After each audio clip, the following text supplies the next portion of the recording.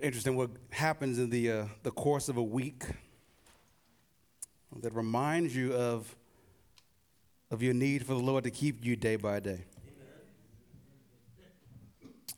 Not just for people in the pew, that's for pastors as well. I mean, this week, I think maybe Thursday afternoon, evening, I was finishing sermon prep or in the middle of sermon prep and feasting richly on the word. And then I got in an argument with my wife and said things I shouldn't have said, allowed my heart to respond in anger. That's not why Stephanie's not here. She's actually in the nursery. But it was a reminder, I texted a few brothers afterwards, of how much I need the Lord, of how deeply sinful I am, of how often I make the wrong choice, how much I too am guilty of sin and need the Lord's grace and forgiveness. Friends, that's why we come to church. We don't come to church because we're all okay, because we all have lived perfect, sinless lives. We come to church because we need a word of grace. I need that as much as you, and praise God that week after week, especially as we've been in Matthew, the Lord keeps showing us our sin, but showing us a Savior. Showing us our guilt, but showing us one who forgives our guilt. And this morning we see that clear in our passage in Matthew chapter 27. And so if you have your Bibles, would you turn with me to Matthew chapter 27? And this morning we'll look at verses 1 through 26 together. Matthew 26, looking at verses 1 through 26.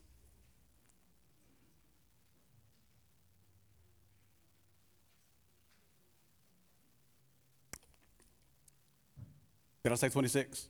Matthew 27, of course, 1 through 26. We read, when morning came, all the chief priests and the elders of the people took counsel against Jesus to put him to death.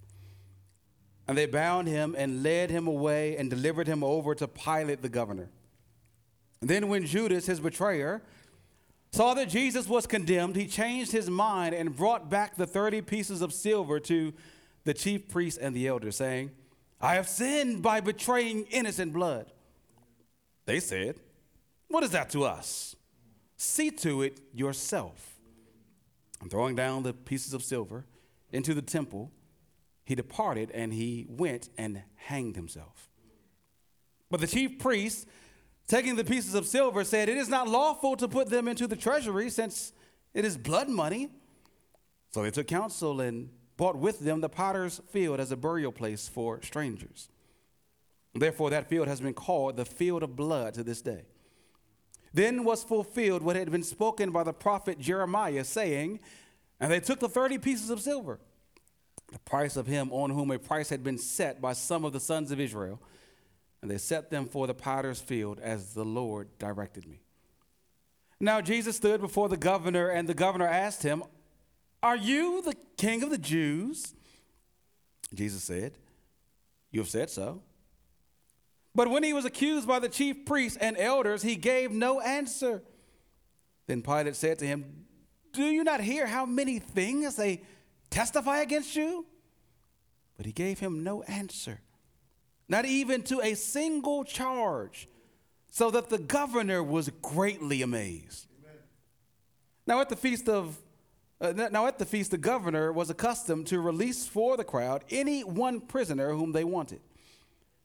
And they had then a notorious prisoner named Barabbas. So when they had gathered, Pilate said to them, whom do you want me to release for you? Barabbas or Jesus, who is called Christ? For he knew that it was out of envy that they had delivered him up. Besides, while he was sitting on the judgment seat, his wife sent word to him, have nothing to do with that righteous man, for I have suffered much because of him in a dream. Now the chief priests and the elders persuaded the crowd to ask for Barabbas and destroy Jesus. The governor again said to them, which of the two do you want me to release for you? And they said, Barabbas. And Pilate said to them, then what shall I do with Jesus, who is called Christ? They all said, let him be crucified. Amen. And he said, why? What evil has he done? But they shouted all the more, let him be crucified. When Pilate saw that he was gaining nothing, but rather that a riot was beginning, he took water and washed his hands before the crowd, saying, I am innocent of this man's blood. See to it yourselves. And all the people answered, his blood be on us and our children. Amen. And he released for them Barabbas. And having scourged Jesus, delivered him to be crucified. Here's what I think is the main idea of these first 26 verses of Matthew 27, the main idea of our passage this morning. We often wrongly choose sin instead of the Savior. But there's salvation because the sinless Savior chose to die instead of sinners. You can find it printed in your bulletin as well. Main idea, we often wrongly choose sin instead of the Savior. But there's salvation because the sinless Savior chose to die instead of sinners. Our passage this morning begins with a bit of setting, moving the narrative along for us from the previous scene and setting us up for the stage or the events that are to come. We read in verse 1 that it's morning. Literally, the Greek translation, the Greek text says that it's early morning. It's early Friday morning. The previous night, as we read last week in chapter 26, the chief priests and the elders had sent officers to arrest Jesus.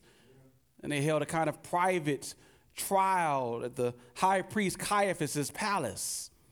There, they determined Jesus was guilty of blasphemy and he deserved death. But here we read that morning breaks and murder is still on their minds. Seemingly the whole number of religious leaders are now gathered and they collectively take counsel against Jesus to put him to death. Oh, you notice how Matthew continues to use those kind of terms that they, in chapter 26, plotted together. Here in the beginning of 27, they take counsel together against Jesus. It's meaning in Matthew's initial readers' minds to draw them back to Psalm 2, where we read that the rulers and the kings take counsel together against the Lord and against his anointed. Here, the rulers and the leaders take counsel against Jesus to put him to death. And so they bind him and lead him away to be delivered to Pilate, the governor. These first two verses seem to just set the setting, but they are important for a couple of reasons. For one, they provide a significant historical marker. Pilate, otherwise known as Pontius Pilate, was a real historical figure. He was the Roman governor of Judea from 26 to 36 AD. Rome ruled Judea directly through governors during the time. They'd moved on from ruling through the Herodian dynasty, as we read in the beginning chapters of Matthew, that the King Herod was the king. They'd moved on from the Herods that are kings that they ruled through to now ruling through governors that they set over these Jewish provinces. Pilate filled the role of governor, of ruler over the Jews, over Judea for about a decade. Now, why is that important? It's because while outside evidence or outside sources are not needed to prove the Bible to be true, right? The Bible is self-attesting. It has its own kind of internal witness. While we don't need outside sources to prove the Bible to be true, nevertheless, you can look at outside sources. You can search the annals of history from first century historians like Josephus or Philo, and you can find figures in the biblical story who really lived and who were really written about. I mean, if the Bible was made up, if the stories in the Bible were not true, then Matthew and the other gospel writers would not use the names and titles of actual people who lived at the time and who supposedly dealt with Jesus. I mean, just a little bit of Google searching, a little bit of historical fact checking would easily show their names, but not Jesus in the history books. But you know, when you search history, what you find is not only a real historical Pilate, you also find a real historical Jesus. Amen. This man really existed. He really lived. He really died. You really must believe what the Bible says about Jesus. These first two verses provide a significant historical marker. I mean, these first two verses also provide a significant biblical marker, a significant redemptive history marker. You see, because while the Jewish leaders had wanted to put Jesus to death, they did not have the power to do so. Capital punishment belonged solely to Rome. And so while the chief priests and the elders had come to a verdict, they needed the Roman governor, Pilate, to confirm and to enact that verdict and to send Jesus to die, which is significant because the scriptures talk about not simply that Jesus would die. The scriptures talk about how Jesus would die. Way back in the Old Testament, you see little vignettes pop up that talk about how the Messiah would die.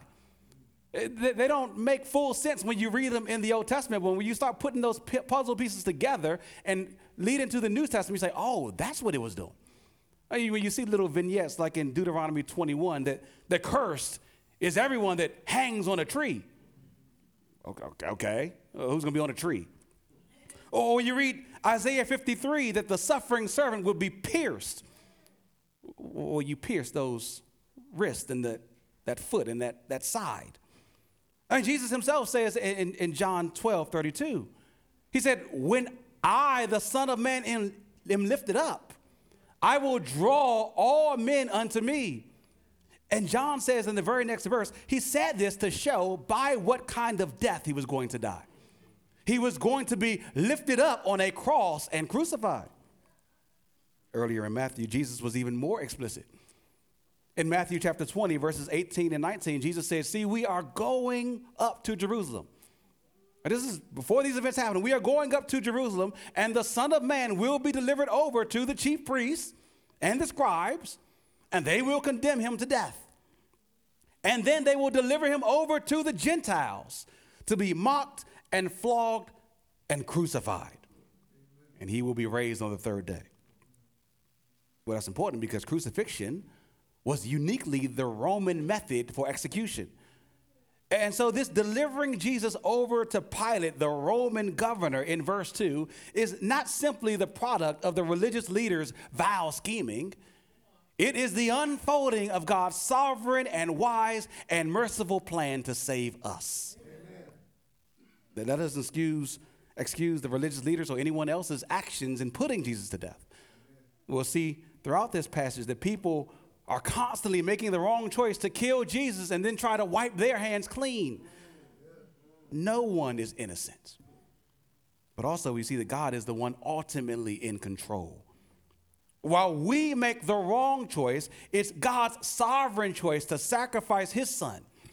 And it's Jesus' willingness to give his life as a sacrifice that should lead us both to repentance and to worship. As we walk through the rest of this passage this morning, I want us to focus specifically on three wrong choices that we see people make throughout this passage. Three wrong choices that we often make throughout our lives. And in light of that, see how stunning it is that Jesus still chooses to go to the cross for us. So three wrong choices we see in this text that will serve as the 3 points in the rest of the sermon. People wrongly choose, number one, regret instead of repentance. We see that in verses 3 through 10. Regret instead of repentance. Number two, people wrongly choose sin instead of the Savior. Sin instead of the Savior. We see that in verses 11 through 23. And point number three, people wrongly choose fear of man instead of fear of God. We see that in verses 24 through 26. Fear of man instead of fear of God. Point number one, people wrongly choose regret instead of repentance. Verse 3 somewhat interrupts the narrative of Jesus' trial before the chief priests and rulers in the previous passage and his trial before Pilate in the few verses that are going to follow. It takes a kind of interruption, a kind of break, and here puts the focus back on Judas, who betrayed Jesus.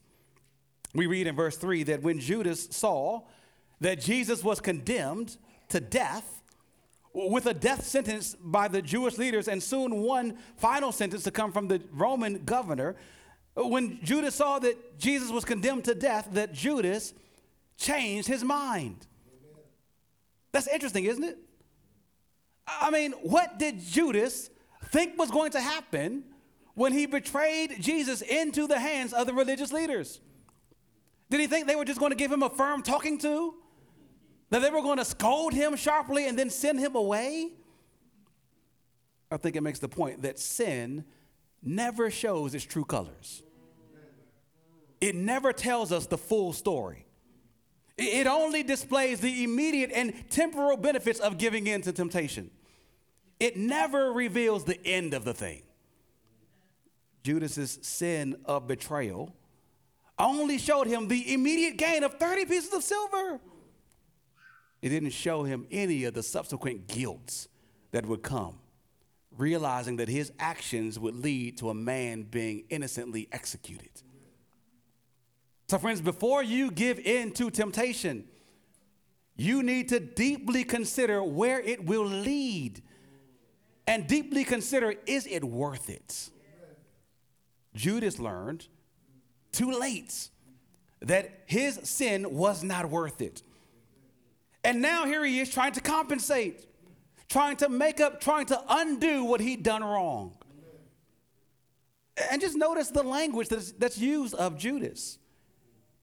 It sounds like Judas genuinely repents. I mean, note the three things that Judas does that seem to fall in line with genuine repentance. Or look at verse 3. First, we read he changed his mind. Second, he returned the 30 pieces of silver to the chief priests and the elders. He made restitution, which is often one of the main fruits of real repentance, giving back what you've taken. I mean, remember the tax collector Zacchaeus in Luke chapter 19, showing real repentance by repaying the people he defrauded. Third, Judas confesses his sin. He says in verse 4, I have sinned by betraying innocent blood. But all Judas's actions, as genuine as they seem, only add up to him being remorseful, but not truly repentant. There is a difference, you know. The Apostle Paul says in 2 Corinthians chapter 7, verse 10, that godly grief produces repentance, whereas worldly grief, worldly sorrow, worldly regret produces death. We see that here with Judas. A worldly regret rather than a godly repentance. I mean, look closely at the details. Judas in verse 3 changed his mind. But a changed mind is different from a changed heart. Changed feelings or changed attitudes about a thing ultimately need to find their grounding in a changed heart focus of why the thing was wrong in the first place and who the thing offended and what you need to do about it. For Judas, his heart was set on himself, which led him to betray Jesus in the first place. Well, his heart is still set on himself even after betraying Jesus. He is the most offended party. His guilty conscience is the thing that most needs to be assuaged or appeased. And look to where he goes to find peace. To the chief priests. He confessed his sin to them instead of confessing his sin to God. But it was God who was most offended by his sin. It is God who is most offended by our sin. It is to him first that we must confess and must turn from our sins. I mean, throughout the Bible, we see that. Joseph in Genesis chapter 39, when approached by Potiphar's wife to sleep with her, he refused, saying, "How can I do this great evil and sin against God?" Potiphar would have been offended if Joseph betrayed his trust and slept with his wife, but God would have been most offended. In Psalm chapter 51, verse 4, after David has committed the horrible act of adultery with Bathsheba and had her husband Uriah killed, he prayed to God, "Against you and you only have I sinned." Amen. Our sin is ultimately against a good and holy God. Amen. And all the guilt and regret we might feel towards our sin must first be directed towards him. Amen. In understanding that he hates it and that he will judge us. And it must result in us turning away from it and asking him for forgiveness. Amen. But that's not what Judas does. He seeks solace from the chief priests and the elders. And when he doesn't get it from them, when they don't absolve him of his sins, when they incredulously say, "Your guilt is your problem. What's it got to do with us?" Well, then verse 5 says that Judas threw the money in the temple and went and hanged himself. Amen. You know, men are always harsher than God. Men are always harsher than God. Amen. Always less willing to forgive. Had Judas, horrible as his sin was, repented of his sin and turned to God for forgiveness, he would have received it. Friends, the good news of the gospel is that all who turn from their sin and turn to Christ in repentance and faith will be saved. I mean, Peter committed a treacherous act of betrayal too, but Peter repented and trusted Jesus and was forgiven and restored. Amen. Conversely, Judas turned not to God, but to the chief priests and elders in remorse and regret, and then turned to death by his own hands as seemingly the only way to clear his guilty conscience. But he was not cleared.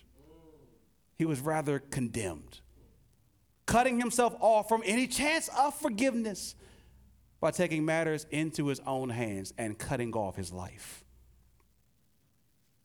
Friends, I pray you would hear me here with as much heartfelt affection and as much genuine compassion and as much earnest warning as I can muster as I talk a few words about suicide. Suicide is sad. Suicide is incredibly sad. And suicide is incredibly sinful. It is a sin that you should not commit.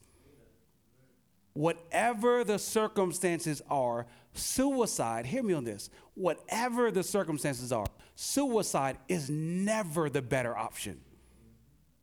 Suicide is always the wrong choice. In the room, maybe you're 50, 60. I don't doubt there's someone among us this morning who has contemplated suicide or right now is contemplating suicide. Consider it the Lord's kindness to have you here this morning to hear this message. The Lord does not want you to go down that route. Maybe like Judas, you feel like it's the only way you can deal with a guilty conscience. Young people, maybe it's over something seemingly small overall, but big in your world. Maybe you've coasted all semester and are on the verge of failing some courses. Or maybe you've committed some horrible sin or crime and you feel like death is a better option than facing your parents or the police. Maybe you're a member here and some secret sin is eating you up inside. You feel like you can't let anyone else know about it because it is so shameful. And perhaps you feel like it's going to come out soon People are going to know the real truth about you. And before it does, before you have to face other people, you feel like death is a better option. Friends, it is not. There may be real consequences for your actions, real consequences for your sin. They might be weighty consequences. But nothing is weightier than the consequences of trying to bear your own sins before a holy God. Trying to atone for your sins by your own death. Friends, fall upon the Lord even with the most gross and grotesque sins. He sent his son to atone for your sins by his death. You cannot atone for your sins by your death. Don't take your sins and your guilt upon yourself. Take your sins and your guilt to the Lord and turn away from them. Repent. Don't just be remorseful. Don't just be regretful. Repent and you will be forgiven. Friends, God forgave Abraham of lying. God forgave Moses of murder. God forgave Rahab of prostitution. God forgave David of adultery. God forgave Peter of betrayal. And no matter what you have done, God in Christ Jesus will forgive you. Amen. If you turn away from your sins and trust in him. Amen. Do you believe that? That whatever you have done, however bad you feel about yourself, the Lord is willing and able to save you this morning. Come to me, he says. I will give you rest. Yeah. Take my yoke upon you. My burden is easy. My yoke is light. You got a heavy conscience, a heavy, guilty conscience. Give it to the Lord, and he'll give back to you a light load as you walk in him, as you trust in him. I pray you'd believe that, and that would lead you to totally turn away from all of Satan's temptations to have you ever take your own life. That is not a better way. The devil is a liar when he leads you to think that that's going to be a better choice. Amen. Friends, Judas here made the wrong choice. I also pray the reality that we see in this passage, that guilt can lead someone to kill themselves. I pray that the reality of that would make us especially gracious and compassionate and caring and pursuitful and prayerful and biblical in how we care for sinners. Amen. Yes, we want to call every single sin, sin. Yeah. But friends, even more importantly, we want to call every single sinner to find repentance and faith and grace in the Lord Jesus Christ. Amen. I wonder, do you harbor some sins in your heart and mind as too egregious to be forgiven of? I wonder if the way you talk about certain people's sins, other people's sins, give the perception that those sins could never be forgiven of. How is it that you talk about same-sex attraction or homosexuality or drug addiction or adultery or pornography?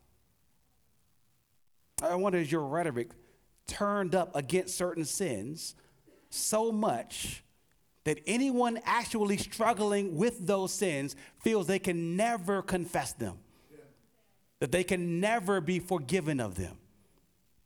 Is your stance so strong that other people feel like if their stance is that bad, what must God's be like? Friends, we must not just point out sin. We must point people to a Savior. Amen. By grace, we can be saved. Amen. Friends, if you need that grace right now, just quietly in your heart pray. No matter what you've done, the Lord will save you. Sadly, it's not what the religious leaders did in this passage. I mean, just notice the despicable way they respond to Judas. Here comes a man who recognizes his own sin and confesses the weightiness of it. I have sinned by betraying innocent blood. and yet they respond dismissively. What's that got to do with us? That's your problem. Deal with your own dirty conscience. I pray no religious leader or layperson, no minister or member here would ever display such a calloused attitude towards people, would ever display such a casual attitude towards sin. I pray we'd constantly be leading people to the cross, to the grace of God to clear us of our guilt and of our sin and to cleanse us from all unrighteousness. The religious leaders here also made the wrong choice, choosing to let Judas leave weighed down with remorse instead of leading him to repent and instead of themselves feeling any need to repent. Instead, just notice how blind they are and how they talk about the 30 pieces of silver that Judas returned. I mean, they quibble in verse 6 that the law won't allow them to put it in the treasury since it was blood money. That it is blood money does not strike their consciences at all. That it is money they paid to Judas to put an innocent man to death does not bother them at all. That it's money that Judas returned, himself feeling guilty, and that afterward he went and hanged himself for that guilt does not bother them at all. Nothing tenderizes their consciences that they themselves need to repent. They instead regret. And he can't even use his money to go in the treasury, in the temple, for religious purposes. And now need to figure out what to do with it. They end up going to buy a potter's field with it as a burial place for foreigners or strangers, the text tells us. But even in all this, notice how God's ultimate plan is unfolding. Verse 8 says this was in fulfillment of what the prophet Jeremiah said. And then the quote there is a combination of passages from Jeremiah and Zechariah. Jeremiah 19 and Zechariah 11 talking about 30 pieces of silver being used for a potter's field. As one commentator notes, Matthew reminds us that no element of Jesus' final hours was accidental. Even minor details, such as the use of the blood money, find their place in God's plan to redeem his people. Matthew will never let us forget that all things happen according to the Lord's plan of redemption. Judas never saw that redemption because he made the wrong choice of regret and remorse instead of repentance. He made the wrong choice of suicide instead of seeking forgiveness. Saints, don't you make the wrong choice as well. Repent and run to God for relief and rescue, and he will save you. Amen. But you know, we often make the wrong choice also of choosing sin rather than the Savior.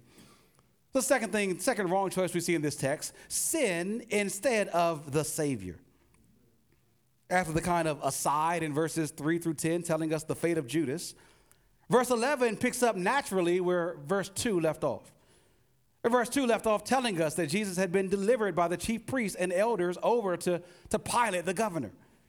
And verse 11 picks up with Jesus now standing before the governor. And look at the question that Pilate asked Jesus. Are you the king of the Jews? Well, why did Pilate ask that question? Well, because that's the charge that the religious leaders brought to Pilate when they handed Jesus over to him. I mean, internally, their little mock trial led them to condemn Jesus to death because he placed himself equal with God. They charged him as being guilty in their eyes of blasphemy. But that charge would not move the pagan governor Pilate. He could care less if Jesus was guilty of blasphemy. Yeah, me too, probably, right? So the chief priests and elders need to bring him a different charge that would actually catch his attention. This man, Pilate, he claims to be the king of the Jews. He's a political rival, governor. Someone threatening your rule and threatening Rome's rule.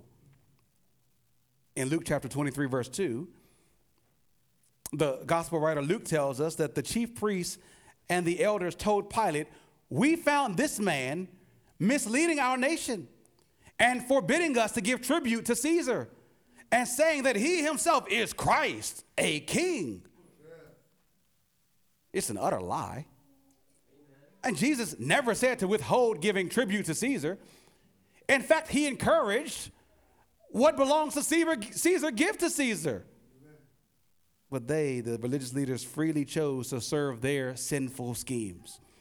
They presented Christ as a king who was rivaling Caesar and knew that Pilate would need to take any such claim as serious. So Pilate asked Jesus, is it true? Are you the king of the Jews?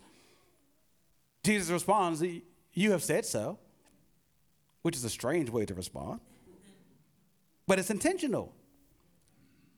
On one hand, Jesus is affirming, yes, I am a king, I am Messiah, but it's a qualified affirmation.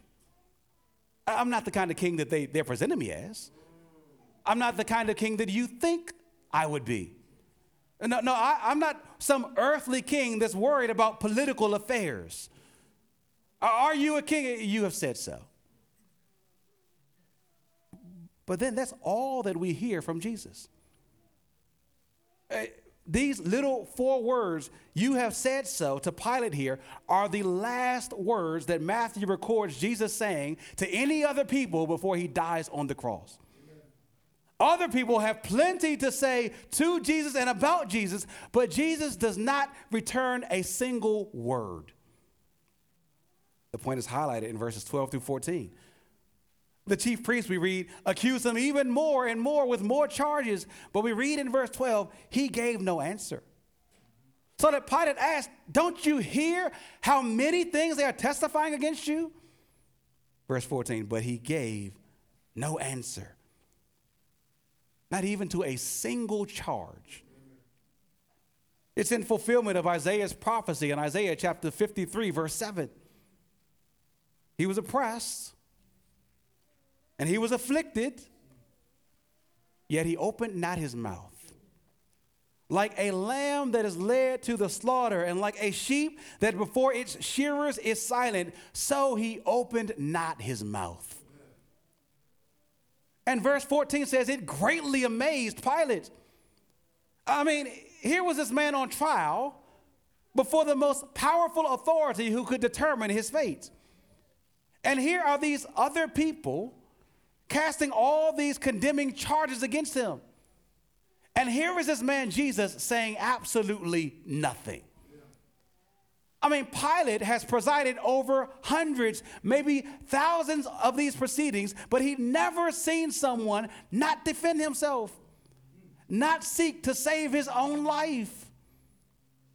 Little did he know that Jesus came to seek and to save the lives of the lost, and was willingly going to lay down his life to accomplish that purpose. And yet that didn't lift the blame from others who sought to take his life.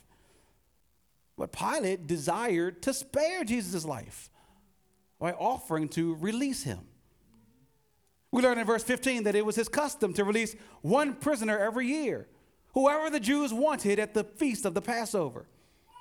It was probably a way for Pilate to keep the peace among the many people who flooded into Jerusalem during the Passover, to try to curry some favor among them.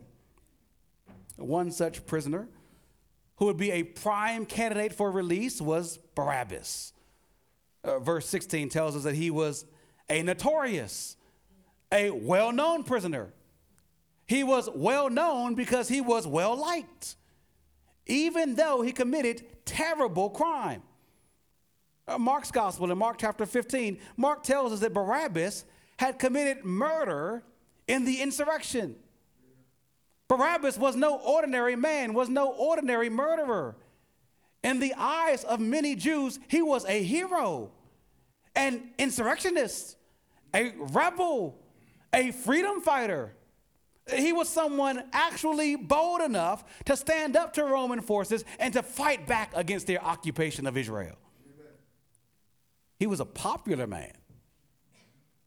But in Pilate's estimation, no more popular than Jesus. I mean, surely Pilate had heard the reports in his province. I mean, just 5 days earlier than this text, 5 days previous, on the previous Sunday when Jesus came into Jerusalem, the whole town was in a stir. Everyone, it seems, was yelling in Jesus' presence to Jesus, Hosanna, Hosanna, glory to God in the highest. The crowds loved Jesus. So Pilate asked the crowds in verse 17, whom do you want me to release to you, Barabbas or Jesus, who is called the Christ? And Pilate prefers that Jesus get rescued. I mean, he's already noted his astonishment at Jesus' quiet courage in the face of opposition.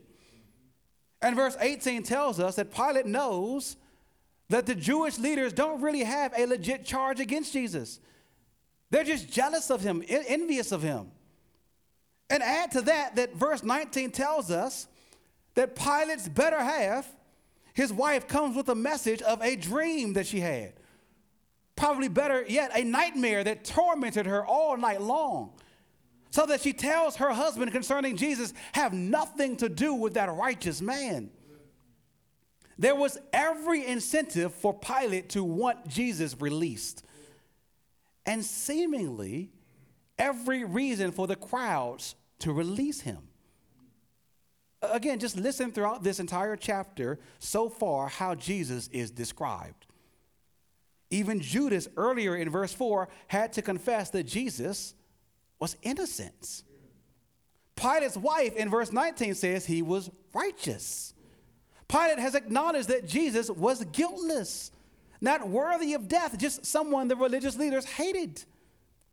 If Judas, who betrayed Jesus, could call him innocent, and if pagan people like Pilate and his wife could recognize Jesus as righteous and blameless, then surely the Jewish people as a whole would have the same attitude towards Jesus and probably even a better attitude towards Jesus. I mean, especially considering how he entered into Jerusalem, especially hearing about all the mighty works that he had done. Surely they would pick innocent, righteous, holy, mighty Jesus to be rescued. Yeah. But verse 20 tells us, chief priests and elders persuaded the crowd to ask for Barabbas' release and to destroy Jesus. To choose the murderer over the one who done no wrong. To choose the sinner instead of the sinless Savior. And so after giving the people time to deliberate, Pilate comes back and asks in verse 21, which of the two shall I release to you, Barabbas or Jesus?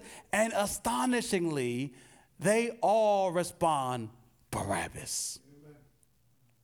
Amen. Well, Pilate asked in verse 22, what shall I do with Jesus who is called Christ, King, Messiah, Anointed One? I mean, the words should have been ringing in every Jewish person's ears. This Jesus claims to be the Christ, the Messiah that God long ago promised to rescue his people. The mention of Christ, a Messiah, should have caused them to meditate on God's promises of a Messiah and to mull over what they knew of Jesus and if he could really be But before they allow their hearts and minds to confirm and be convinced of Jesus' messiahship, of his kingship, they respond that he cannot be. We will not have him as our king. Instead, we must murder him. Give us the murderer. And as for Jesus, crucify him. Verse 22 says, they all said it. Let him be crucified. For what reason, Pilate asked? What evil has he done? No answer can be given because no evil has ever been committed by Jesus. But their minds are set on evil. Charges and evidence at this point do not matter at all. They simply want blood, and so they shout all the more, overpowering Pilate's mere voice, let him be crucified. What a striking scene. Demands for a known criminal, a man really guilty, a rebel to be released, and for an innocent man to be killed in the most cruel way by crucifixion. If I were there, you might say, I would have done differently. I would have stated the minority opinion. Surely I would have chosen Jesus and not Barabbas to be released. Are you so sure? How can you be so sure? I mean, even today, you and I find ourselves making the wrong choice, letting sin live in our lives, free reign, and killing any thoughts of Jesus' kingship over us. Daily we say, give us Barabbas. Give us what Barabbas represented for the Jews. Freedom. I mean, Barabbas, again, was a freedom fighter. He vowed to rescue the Jews from Roman oppression. We often want our Barabbases. Whatever gives us freedom from the oppression of sexual restraint. Whatever gives us freedom from the oppression of the gloominess of hardship, even if it's the mere temporary escape that drunkenness or highness gives us. We want freedom from the oppression of rules and rulers over us telling us what to do. Give us Barabbas is what we so often clamor. But what about Jesus, the Christ? What about him? Our consciences constantly cry out, what about the Christ? What shall we do with him? And we often cry out, let him be crucified. Amen. So we can live life our own way. Amen. Oh, saints, don't be misled into thinking this could never be you. This is you and me. This is what has characterized us from birth and still too often presses in on our lives as we choose sin far too often instead of choosing the Savior. Amen. The remedy is not in disassociating yourself with the Jews of then, but it's in understanding how much we can identify with them in devaluing and seeking to destroy Jesus, and yet seeing how determined he was to rescue us. You say, because as horrible even as these actions are, choosing sinful Barabbas instead of sinless Jesus to be released, and choosing sinless Jesus instead of sinful Barabbas to be crucified, it ultimately was not man's choice, it was God's choice. The Son of God, Jesus Christ, chose this course, the sinless one, dying in the place of sinners to save us. Jesus was quite literally Barabbas' substitute. Barabbas deserved to die for his crimes. Barabbas was condemned to death. But Jesus Christ took his place. Jesus Christ died in his stead.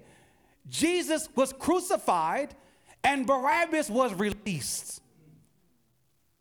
Friends, the bad news in this passage is that you and I can identify with the Jewish crowds calling for Jesus' death. But the good news in this passage is that you and I can also identify with Barabbas. Like Barabbas, we have committed crimes, committed sins, not just against country, but against a good and a holy God. And like Barabbas, we deserve to die because of our sins.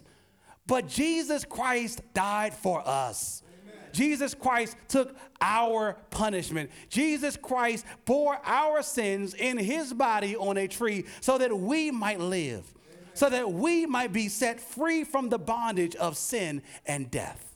Amen. I don't know Barabbas' testimony. The Bible doesn't record how the man lived the rest of his life. But considering the horrible fate that he avoided, because Jesus accepted being condemned in his place, he should have praised the Lord all the days of his life. But I don't need to worry about Barabbas' testimony because I have my own testimony. You have your own testimony of how the Lord Jesus Christ saved you from the most horrible punishment that you could possibly imagine. The pits of hell, absorbing all the wrath of God forever. Amen. Jesus Christ instead took that wrath for us. He was our substitute, and instead he gave us eternal life. Amen. Because the sinless Savior died. Yes. My sinful soul is counted free. Because God the just was satisfied to look on him and pardon me. If you don't know that pardon, that absolute freedom, if you don't know that Jesus as your Savior this morning, then you must not continue making the wrong choice of choosing your sin over him. Don't add to the wrong choice of rejecting so precious a promise of rescue and redemption. Turn from your sins this morning. Turn to Jesus Christ in repentance and faith and know the true forgiveness, the freedom from all your past sins, all your present sins, all your future sins. He counts them against us none. He was condemned once and for all for sinners who trust in him, and once and for all sinners who trust in him are forever freed, released. Barabbas wasn't going to go get crucified again for the same punishment. That punishment has already been paid by Jesus. It's been paid for us. Trust in Jesus Christ. If you're like, I don't know what to do with that. How do I trust Jesus? I think I want to do that, but I don't know how to do that. Talk to me at the door. Talk to someone else around you after service. That might not be an immediate 30-second conversation. That can be a several weeks, several months, several year project. We want to walk with you. Amen. The last thing we want you to do is to walk away from here, still condemned, amen, still choosing sin over the Savior. Jesus Christ doesn't want you to do that. Amen. Choose salvation in Christ over sin, because Jesus chose to suffer and die for you to be saved. Lastly and briefly, we see a third wrong choice in this passage that we need to avoid. And that's number 3, fear of man instead of fear of God. Amen. Fear of man instead of fear of God. Up to this point, you might read this passage sympathetic of only one person, of only one actor, one character, Pilate. Yeah. Judas is guilty of Jesus' death. The religious leaders and the Jewish crowds are guilty of Jesus' death. Pilate seems to be the only one acting honorably, the only one working to secure Jesus' freedom. But Pilate's hands are not guilt-free. He is as implicated and guilty of sin in this text as everyone else is because of his wrong choice. I mean, although he knows Jesus is innocent and has been warned by his wife not to mess with this righteous man, Jesus, which as we really zoom out, we understand is really a sovereign warning from God. You know, God is the one working through that dream to warn Pilate to leave Jesus alone. With all these understandings, Pilate still goes along with the plan to put Jesus to death. Amen. Verse 24 says that when Pilate was gaining no ground in convincing the Jews to release Jesus instead of Barabbas, but instead that a riot was starting to break out, he took water and washed his hands and said, I am innocent of this man's blood. Amen. See to it yourselves. If he didn't appeal to the Jews' demands, a full-out riot would have broken out, which for Pilate would spell doom, because a riot would catch Rome's attention and would signal to Rome that, Pilate, you're not doing your job well. Pilate, maybe we need to come replace you and put somebody else in your post if you can't keep track over these little measly Jews. So fearing what the Jews might do, start a riot, and fearing what his Roman superiors might do, relieve him of his duties, Pilate succumbs to the pressure and signs off on the death wish for Jesus. The fact that he says his hands are clean is of no consequence. The fact that the Jewish people in verse 25 try to abdicate him of his responsibility, saying, okay, let his blood be on us and our children, is of no consequence. Right. What does God say about the matter? Pilate is guilty, just as guilty as everyone else, for his approval of sin and ultimately for his acting out in sin. Verse 25 says he signs off on the Jews' demands and releases Barabbas, but has Jesus scourged, brutally beaten with a whip that will be embedded by pieces of bone and metal and whooped across the back over and over and over again. It is a ruthless punishment that Pilate puts Jesus through just to get to the crucifixion. Right? He did it all and delivered Jesus to be beaten and delivered to death. Pilate made the wrong choice. He actually thought that what the Jews could do or what Rome could do was worse than what God would do to him for his sin. He swept aside his heavy conscience, which kept pressing on him to free Jesus. And in order to win people's favor and to keep his position, he put Jesus to death. We've been there, haven't we? Esteeming the opinions of others over that of the Lord's. Casting aside our consciences telling us what we should do in favor of personal preservation or prosperity. Giving Jesus up in favor of things that we've set up as idols, whether it's jobs or positions or people or money. They become our gods, and they often lead us to reject and refuse the true God. Amen. But even with that, the true God gave himself up for us. Unlike Pilate and unlike us, Jesus feared God more than he feared people. And he didn't cower in the face of the religious leaders or the crowds or even mighty Pilate. His aim ultimately was to please his Father. And thank the Lord for it. Because what pleased the Father was to crush his Son, to put his Son to death for our sakes, so that we might be saved. Saints, we see from this passage that none of us are innocent. All of us are guilty of making the wrong choice of sin over the Savior. But praise God that there's salvation. Because the sinless Savior freely chose to die instead of sinners. Amen. Let's pray.